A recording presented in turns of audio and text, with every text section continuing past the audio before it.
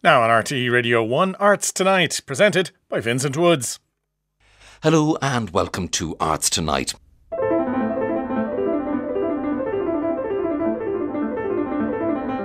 On this edition of the programme, Stephen Barlow, composer, pianist, artistic director of Buxton Arts Festival and conductor of Koanga by Frederick Delius, the opening opera of the forthcoming 2015 Wexford Opera Festival.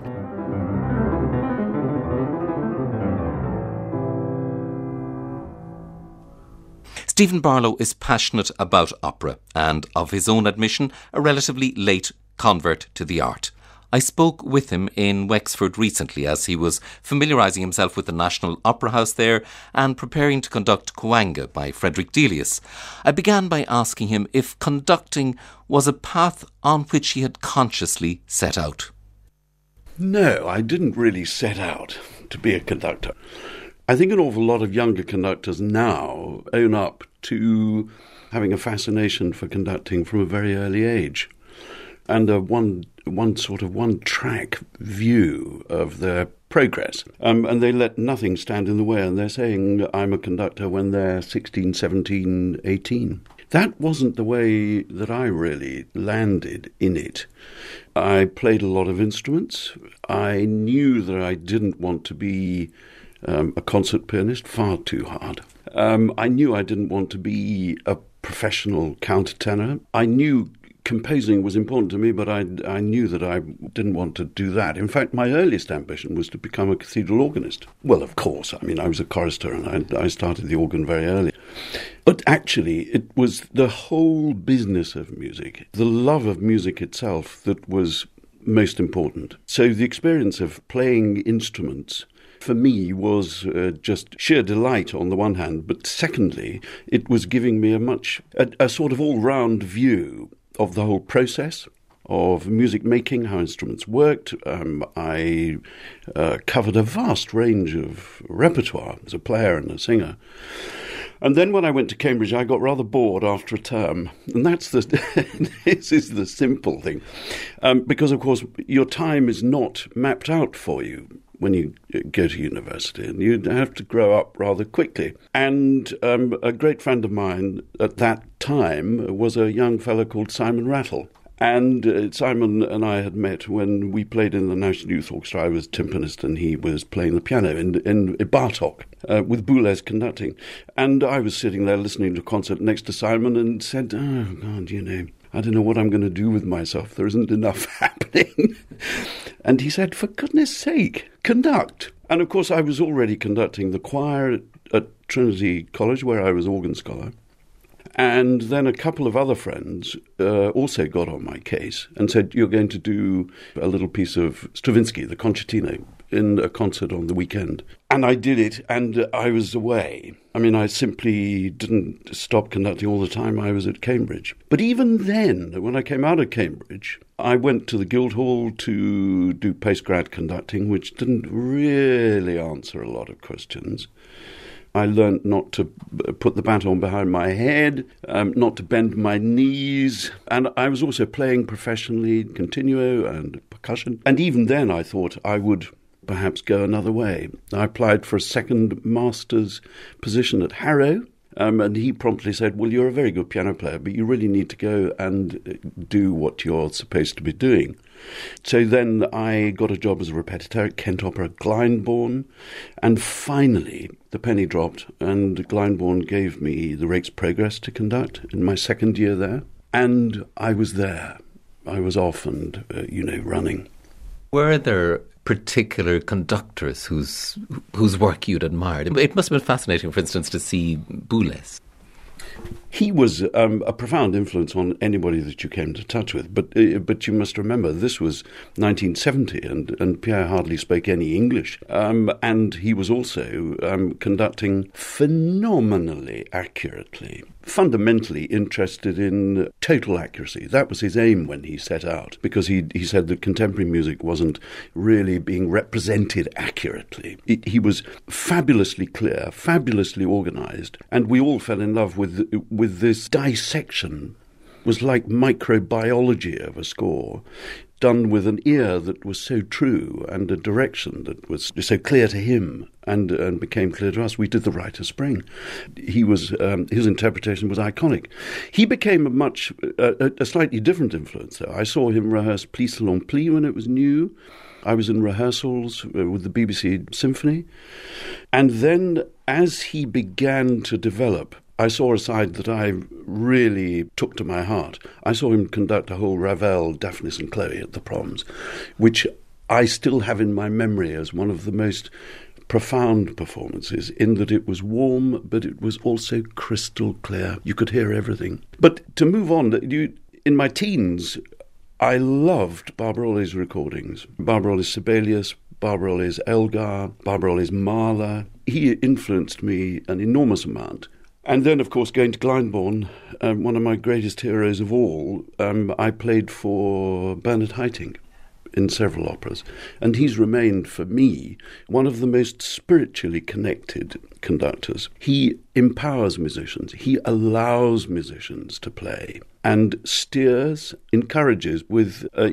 he's got a very analytical mind about form, but he doesn't worry too much about detail. He doesn't get stuck in what Simon Rattle called cosmetics. You know, this crotchet's too long, this quaver's too short. He has a very clear analytical mind, but you feel that the orchestras are all able to bring their own musicality to the table. I learnt probably most from him, and a great deal too from Andrew Davis. They couldn't be more chalk and cheese. But I played for them both at Glyndebourne, and that's really, as my hands began to move as a conductor, those are the two that got into the way that I think about conducting. I'm really interested in that idea of your hands beginning to move as a conductor, and you moved them as you said that, and I can see it, and you almost see the flow, the potential flow of music with that. Is that something that almost came naturally out of your own grounding in music, your deep grounding in music? Or was there also a process of learning and talking to other conductors? A conductor cannot teach another conductor. I know that the conservatoires have courses. People say they've studied with this maestro, this teacher, this. You can teach gesture, how to make gestures, but all you're doing then is imitating, because it's the way that a gesture makes contact with a sound and also makes sense to a player. So if a player simply sees a gesture that is clearly founded upon a pure discipline rather than coming out of the music, something in them turns off. It's not natural. And then there is the other thing that you can do between conductors. You can talk about how you persuade orchestras to work. This is an instinctive matter, and it's got a huge amount to do with your love of musicians, your patience, your wish to understand how they feel, your wish to understand what their stylistic reference is with the music that they're playing. So you have to come forward to an orchestra. And an awful lot of the greatest conductors I know start rehearsals by playing, not talking, not imagining you're going to contribute an enormous amount. Unless you're extremely aged like Schulte and you haven't got time to hang around. He just got stuck in within a bar. But the point is you need to feel an orchestra. And the way you do that is in your hands. Having said that, as you get older, it becomes much more from within your body, your whole body. And I consider that some of the greatest conductors have an element of the ballet dancer in them, because their whole body is communicating. If you really look closely at a conductor from the front, you can see the whole body is moving. The tick, tick, tick of a finger is one thing, but it doesn't communicate very much about the music. It must become a whole body thing so that you are at ease and so that you show no tension, except when tension is required. How do you prepare to conduct? Every conductor, I think, has a different way of preparing because it's a personal matter. You have to have a personal feeling for it, totally unique to you. Although the most emphasis is not on that. That becomes something that is secondary to understanding what the score is telling you. And I'm a great believer in the score being all you have as a link to the composer. And the composer made his own decisions, sitting at his desk, about what he would specify and what he would take for granted, what he couldn't perhaps specify, but you can read in between the lines. For example, you might see a page where every instrument is marked forte. Some composers will specify all orchestral balance, but that might not necessarily work in one building as opposed to another. It might not necessarily work with a singer that you have. But this area of a composer showing you quite a lot, but not everything, is an interesting one for a conductor to get to grips with. Every marking a composer makes, allegro, piano, espressivo, hairpins, little bits of orchestration that you see are very particular. All of these elements you need to see, analyse, and then take on.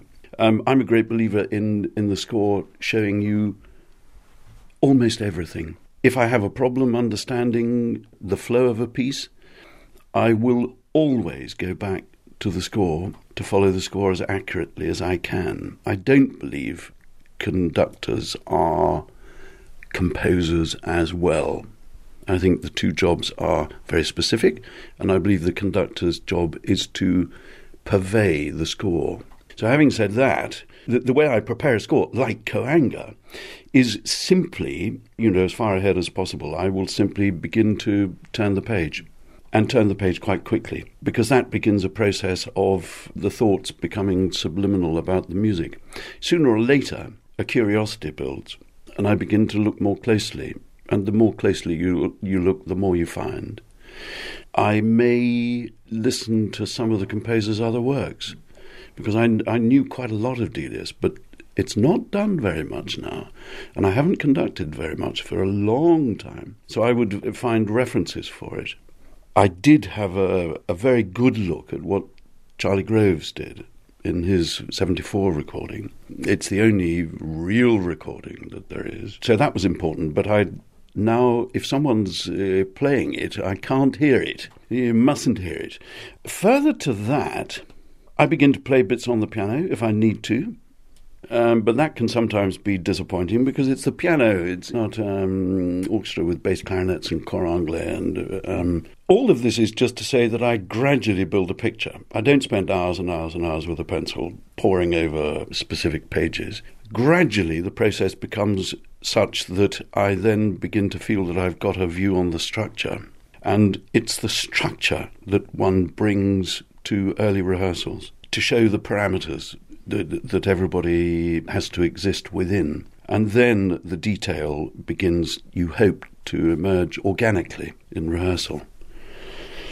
You're also a composer, and you talk there about how conductors are not composers, unless, of course, you are, as in your case. But yes, separate areas. However, I presume that being a composer bolsters your strength in a way as a conductor, the possibility of it, and vice versa, that the two, when they meet, those sort of reaches of understanding help to illuminate each other. My sympathy is, as a composer and a conductor, for a piece like this, for example, my sympathies extend to imagining what Delius must have been thinking, why he brings a scene to a full close before launching off again. Did he simply give up, or and think, I can't join this, or did he want applause? You have to consider these things. Or was he thinking that there was actually a way of making that transition work even if there's a double bar? My sympathies extend that way simply because I know what it's like to draw the double bar and make the decision. People forget that composers make profound decisions for them that they have thought about endlessly at great pains, alone, and each decision has to be respected. It's all too easy, you see, as a conductor. And there have been all sorts of people who said all conductors should compose. I mean, Furtwängler composed, Esa-Pekka Salonen is a wonderful composer. I too believe that conductors should compose. I think I've become a better composer because I became a conductor.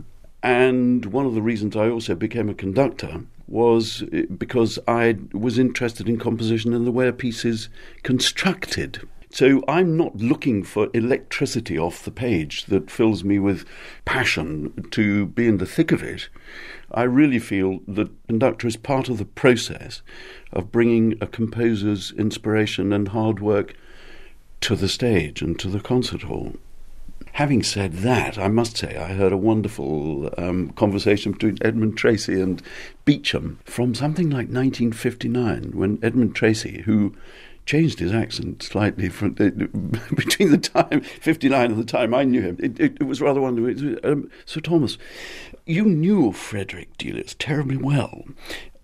Did you talk to him at all about the pieces when you were conducting them? And Beecham chortled and said, "Good God, no." I tried once or twice. Frederick said, "Oh God, I've forgotten. Do what you like." So, what can you say? Tell me about your own opera, King. This was an opera that meant a great deal to me, actually, because I was a chorister at Canterbury and imbued, really, with the stuff of legend. And I liked, too, the fact that within the church itself, Beckett's reputation is quite a divisive subject. To the extent that some feel that he chose to be a martyr, and others believe he was exactly what you saw.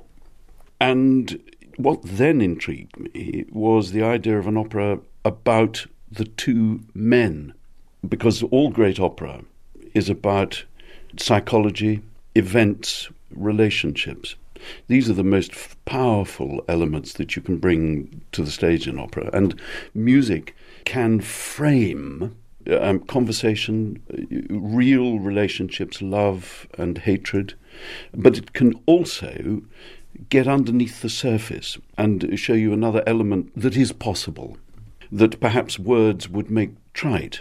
So you can show a sympathy for someone, even though they might be saying something that appears to be unsympathetic. Music has that ironic, additional power to the word. That relationship, to me, was one of the great relationships in English history, which went painfully, badly wrong. And my instinct, too, is that Beckett's taking the Archbishopric of Canterbury was a crisis for him. He knew it was. He said it was a crisis long before he finally accepted it. And he knew that because it was going to touch him at a level that he hadn't allowed anyone to touch him or he'd never had to show before. And in Henry's case, he regretted the whole episode for the rest of his life. So there was a very powerful story in there, and it was a fantastic privilege, actually, to do it in Canterbury Cathedral. The music of Delius, whose opera Koanga you're conducting here, was often considered to be quintessentially English. And yet, his family background is German. Tell me a little bit about Delius and his life and what it is in his music that attracts you. I was talking to Errol Girdleston, who's a wonderful chorus master here, and I've known him for a number of years on and off, but it's been lovely getting to know him because we've been talking about this, the impact that Delius had on us and the way that every musician grows up having contact with Delius. It's very attractive indeed to young musicians. There's a sound world that is immediately romantic. Julian Lloyd Webber talks about his love of nature. It's nature music. But in purely musical terms, he's a romantic chromaticist, loves chords, which is the vertical way of thinking about things. And, of course, jazz is full of vertical energies, the chord. Slushy. Delius appeared to us teenagers to be slushy, and God, don't you love a bit of slush? Now, I was introduced to pieces like Seadrift, which Alan Wicks, the organist at Canterbury, did with the Choral Society and the Cathedral, and it completely overwhelmed me.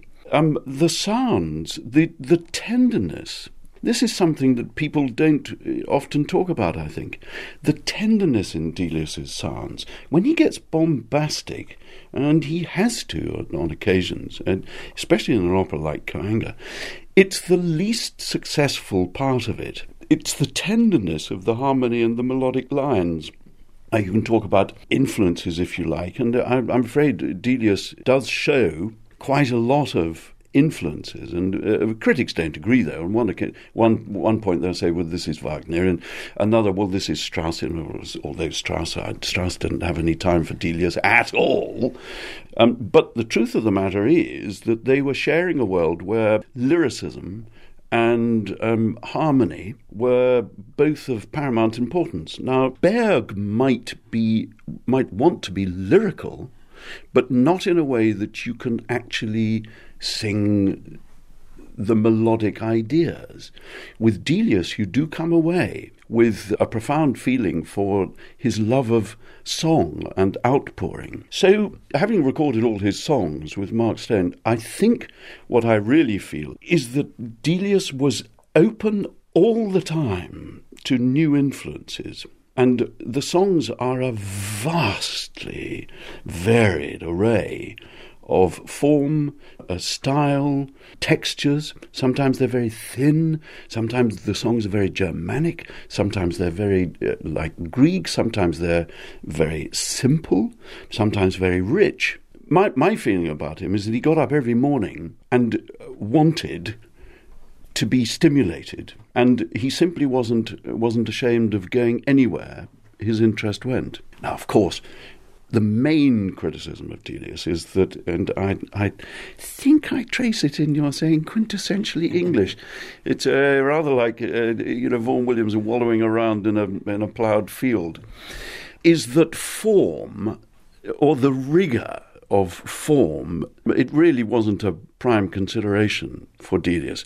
However, I'm much more sympathetic to allowing Delius to roam where perhaps others shouldn't. I would also say that I think Vaughan Williams was one of the most innovative of symphony writers formally. So give a composer a chance and they will show you something that's really considered. Now, I'm not saying that I will return to the Song of Summer or Seadrift every month for the rest of my life, but they are overwhelming experiences.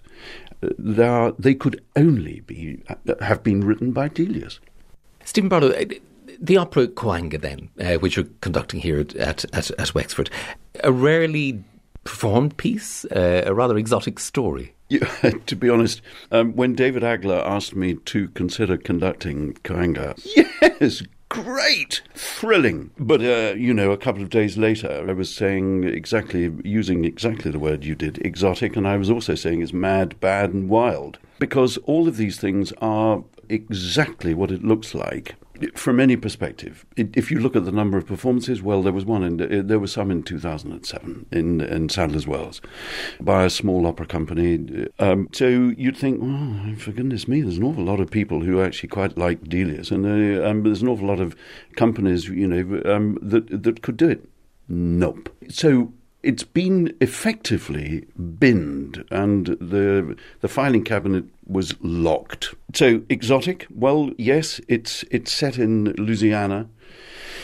Ostensibly, Koanga is really about love with a secondary level of narrative, which is a very heartfelt and very serious look at slavery and the human spirit, how the human spirit can possibly survive.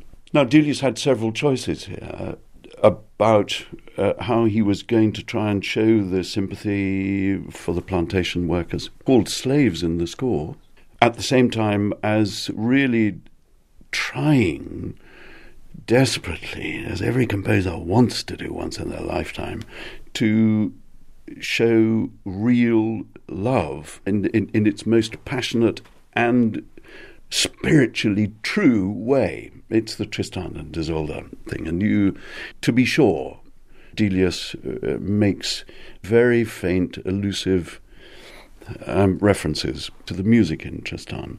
And the shapes are also, the big shapes, the waves that break over the piece constantly, the big shapes of the scenes are Wagnerian in the way that they develop organically.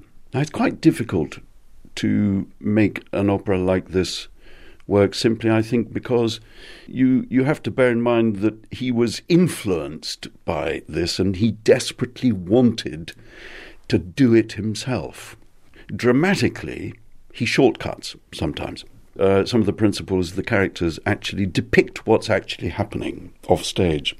They tell you very, very quickly he's doing this and he's being this, and dramatically, and as a composer, I find myself wishing that perhaps he and Jelka, his wife, had actually worked out a way of getting the libretto slightly more tightly constructed and thought around the obstacles sometimes. However, the drama is there and the passion is there. There's no question about that. And what you have really are these two perspectives all the time. It's rather like two spotlights. You can imagine a very stripped-down concert performance of it with just spotlights on Koanga and Palmyra, the two lovers, and the other spotlight on the plantation workers, because the Delius introduces spirituals based, of course, on his experiences down in Florida when he was working there as a young man. And the other characters, the overseers Martinez, the owner, and Perez, the slave master, simply come into both worlds. But it is those two worlds that interest him, and it's those two worlds that the audience will go out after seeing a performance with a very vivid memory of. I know they will take away something very sensitive and tender from seeing this piece. That's what I hope, anyway. To a certain extent, it's quite difficult for us now in this day and age. In fact, we have a feeling in the rehearsal room of not wanting to refer to slaves. All the artists are we're very sensitive to a lot of things that are going on in the world at the moment. And it's that side of it will not be comfortable. At least it shouldn't be comfortable. And perhaps that's a good thing in an opera too, that we in the audience are confronted with perhaps our sense of expectation, that being shattered slightly, with what we now believe to be correct, politically or otherwise, and reality, and the complexity at times of reality, and also reality within a given time frame. There have been very few composers that didn't write operas which are supposed to educate us. Some operas are supposed to shock us. In the early days, of course, Mozart had to be extremely careful. Alban Berg's Lulu still absolutely horrifies modern audiences. And yes, I think probably this of his operas has a clear, almost pedagogical attitude within it. The only difficulty, of course, for modern audiences is that we've got less willing to go to the opera house to be challenged by a piece like this. Of course, we're unwilling to be challenged in the way that some directors challenge us with masterpieces of 18th, 19th centuries. But I hope that the audiences here will just drop exotic, mad, bad and wild and the preconceptions that they might have read about, if they do read about, before seeing this, and will let the composer and Michael Giletto, who's a wonderful director, show them a really sensitive and heartfelt piece. Stephen Barlow, opera rehearsals, it's a complex process, and at what point do you come in and how closely do you work, for instance, with the director? The whole business of opera in the first place is fraught with difficulty and complexity. Music and the word are two overpoweringly singular arts, and to stuff the two together and put it on a stage in a way that makes sense is very complex indeed. So in this case, you see, the relationship between the conductor and director, for me, is very important, simply because I like to be at every production rehearsal when we rehearse the moves, the motivations, so that I develop a pacing of it, and so that I can follow every nuance that the actor, singer, and that the director are looking for. And sometimes you have to say, no, that I can't stretch a point in the music to that extent, or, well, actually, I can change what I think about this so that it works. But in order to do that, you have to have a high expectation of a director's similar interest. When director and conductor are collaborating, then every principal, everybody on stage, we're all the way down to stage managers and technical crew, principals, chorus, they all breathe a sigh of relief. I'd always like to be in touch with the director before we begin, and so Michael and I exchanged correspondence. We were going to meet, but we never did. But we exchanged emails, and I think we both understood that we were both collaborative artists. When I first met him, we automatically felt and showed respect, and I also like him, and I think he's rather brilliant. It's a difficult piece to produce. A lot of directors might have said no. So from the point at which you all come together, the first thing to do is to set out some very broad musical parameters. I want all the artists to grow into what they do, and I want to hear what they can do and what they can't do. You can't go too slow if it's crucifying a singer. Put it as simply as that. So you set parameters and you get to know each other. The next step, of course, is to put it on the floor and begin to work out how everything relates. Seeing as this is Wexford, I would say that this is a phenomenal hive of activity, this festival. There are 3 opera companies, all arriving pretty much at the same time, although it's been slightly staggered.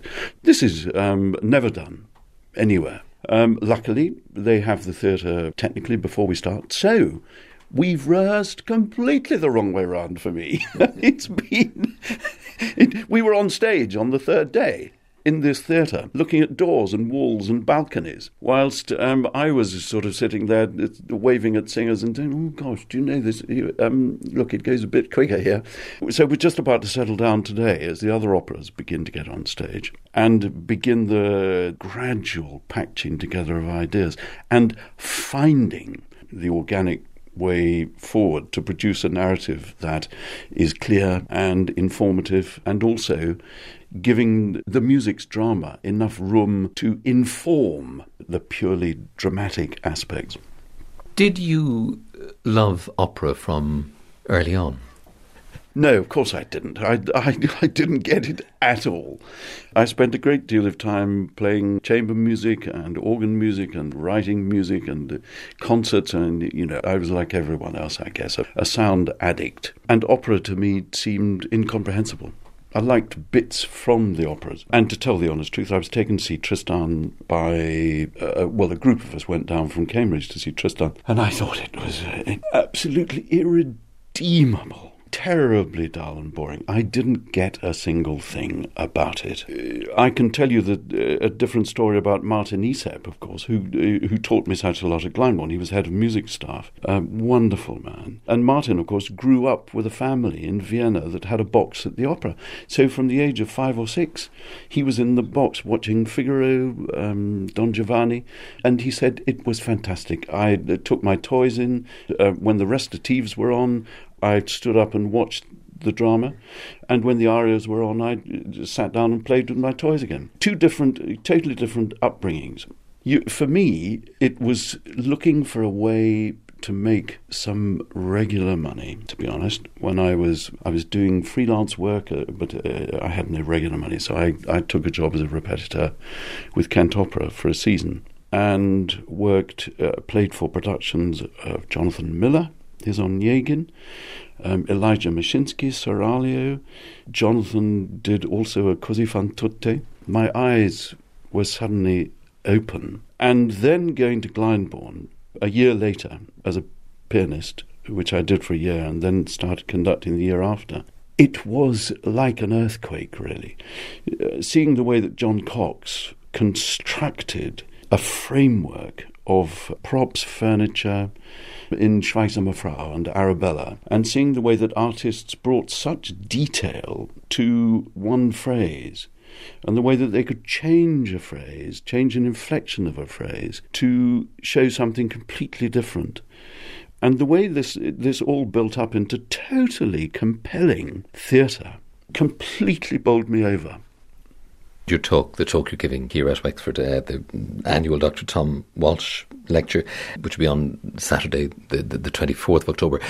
In a sense, you almost want to take on preconceptions about opera and challenge them in that talk.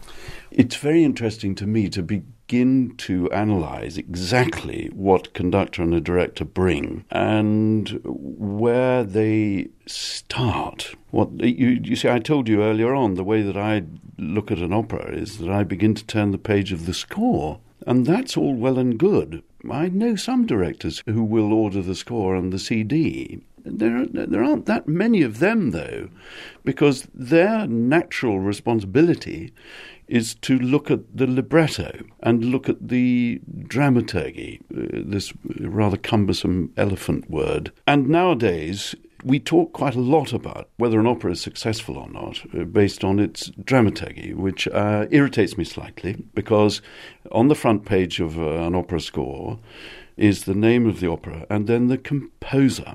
And the librettist, I've known lots of librettists, I've dealt with some, and librettists are relegated to libretto by. And a lot of composers chose to write their own, Charpentier, Wagner famously. So these two approaches demonstrate really the problem that is opera in the first place. And the way opera grew, I think, is a rather interesting way of looking at the importance of music, the importance of words, and the importance of the audience. What were they looking for, and how have audiences changed in what they are asking for when they come to see a performance? Audiences have changed radically over the centuries. And of course, there are many examples of how audiences affected composers, not necessarily in a good way, like the Paris audience. Something like Gounod's Faust, it is now known in its pretty much overinflated version, rather than the opera comique version, which was much, much more dramatic. Verdi, of course, and Rossini had to put in great scenes of ballet. Can you imagine Aida done now without all of the panoply that audiences required of it, the first audiences and then later audiences? So what fascinates me is the way that opera has survived, although it's been cut, lacerated from a very great moral height as well, a very great intellectual height.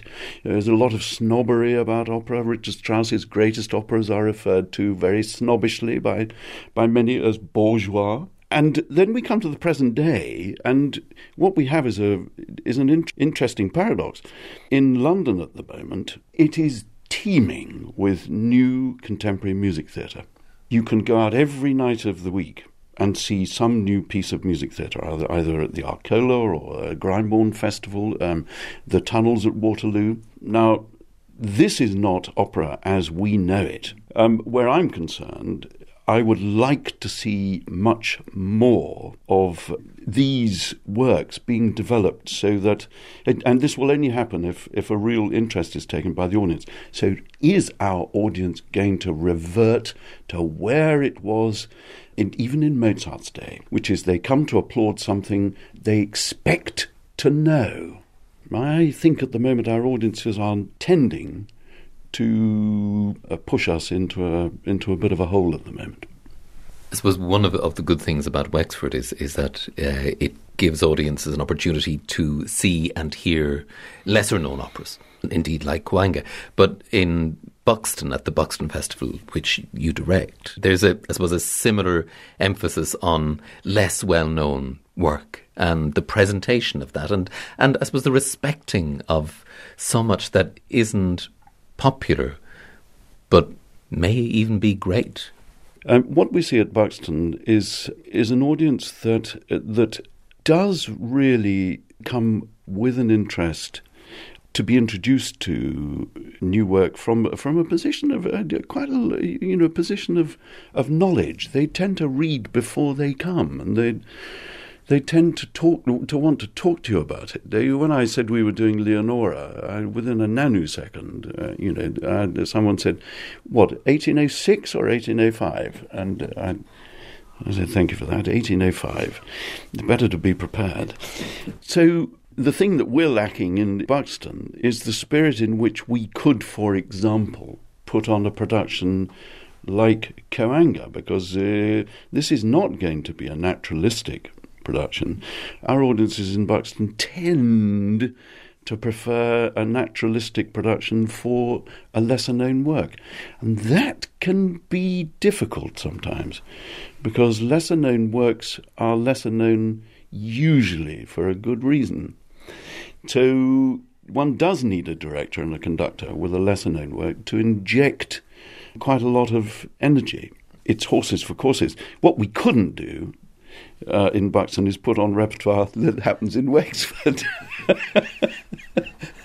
You know the opera scene in Ireland pretty well. You've worked here a good deal over the years. You were artistic director of Northern Ireland Opera. You worked with Opera Ireland, Dublin Grand Opera, the Ulster Orchestra. And indeed, last year here in Wexford, you conducted that great new Irish youth opera company, the Rape of Lucretia. Is the opera scene here, as you observe it, very different to Britain?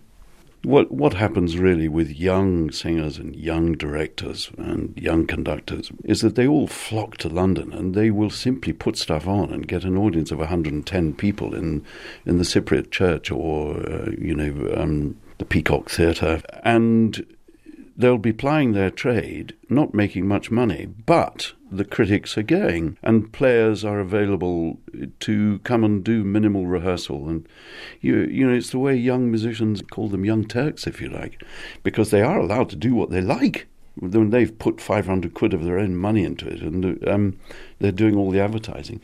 So I think there's a difference there. I remember talking to a young conductor who assisted me on Lucretia, Killian, trying to persuade him to brook no opposition, simply kidnap players, to put stuff on, get the experience, build up an awareness.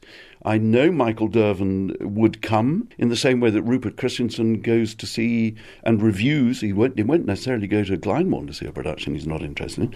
I'd like to see Dublin much more open to that. There is a problem, though, I know, in that young singers and musicians will too readily leave. This is something that I think Colette McGahan's Irish Youth Opera addressed some of this problem, which was to bring back quite a lot of singers who were either just on the cusp of leaving to do their postgraduate and opera school and begin trying, searching for chorus work here and there.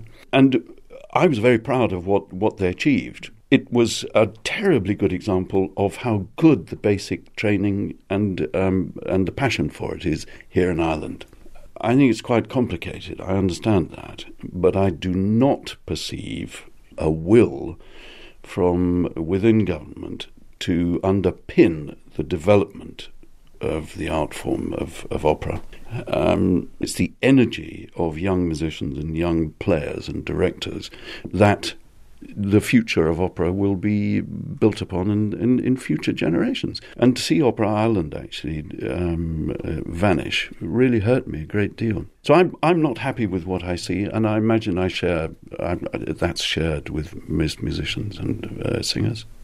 I was speaking there with Stephen Barlow, composer and conductor of Koanga by Frederick Delius, the opening opera of the forthcoming Wexford Festival Opera 2015, which runs from the 21st of October until the 1st of November.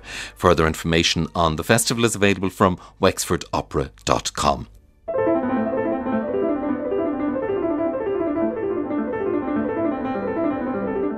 On next week's Arts Tonight, Sheila Brannock-Lynch, art historian, writer and former curator of Irish art at the National Gallery of Ireland, on her book 50 Works of Irish Art You Need to Know.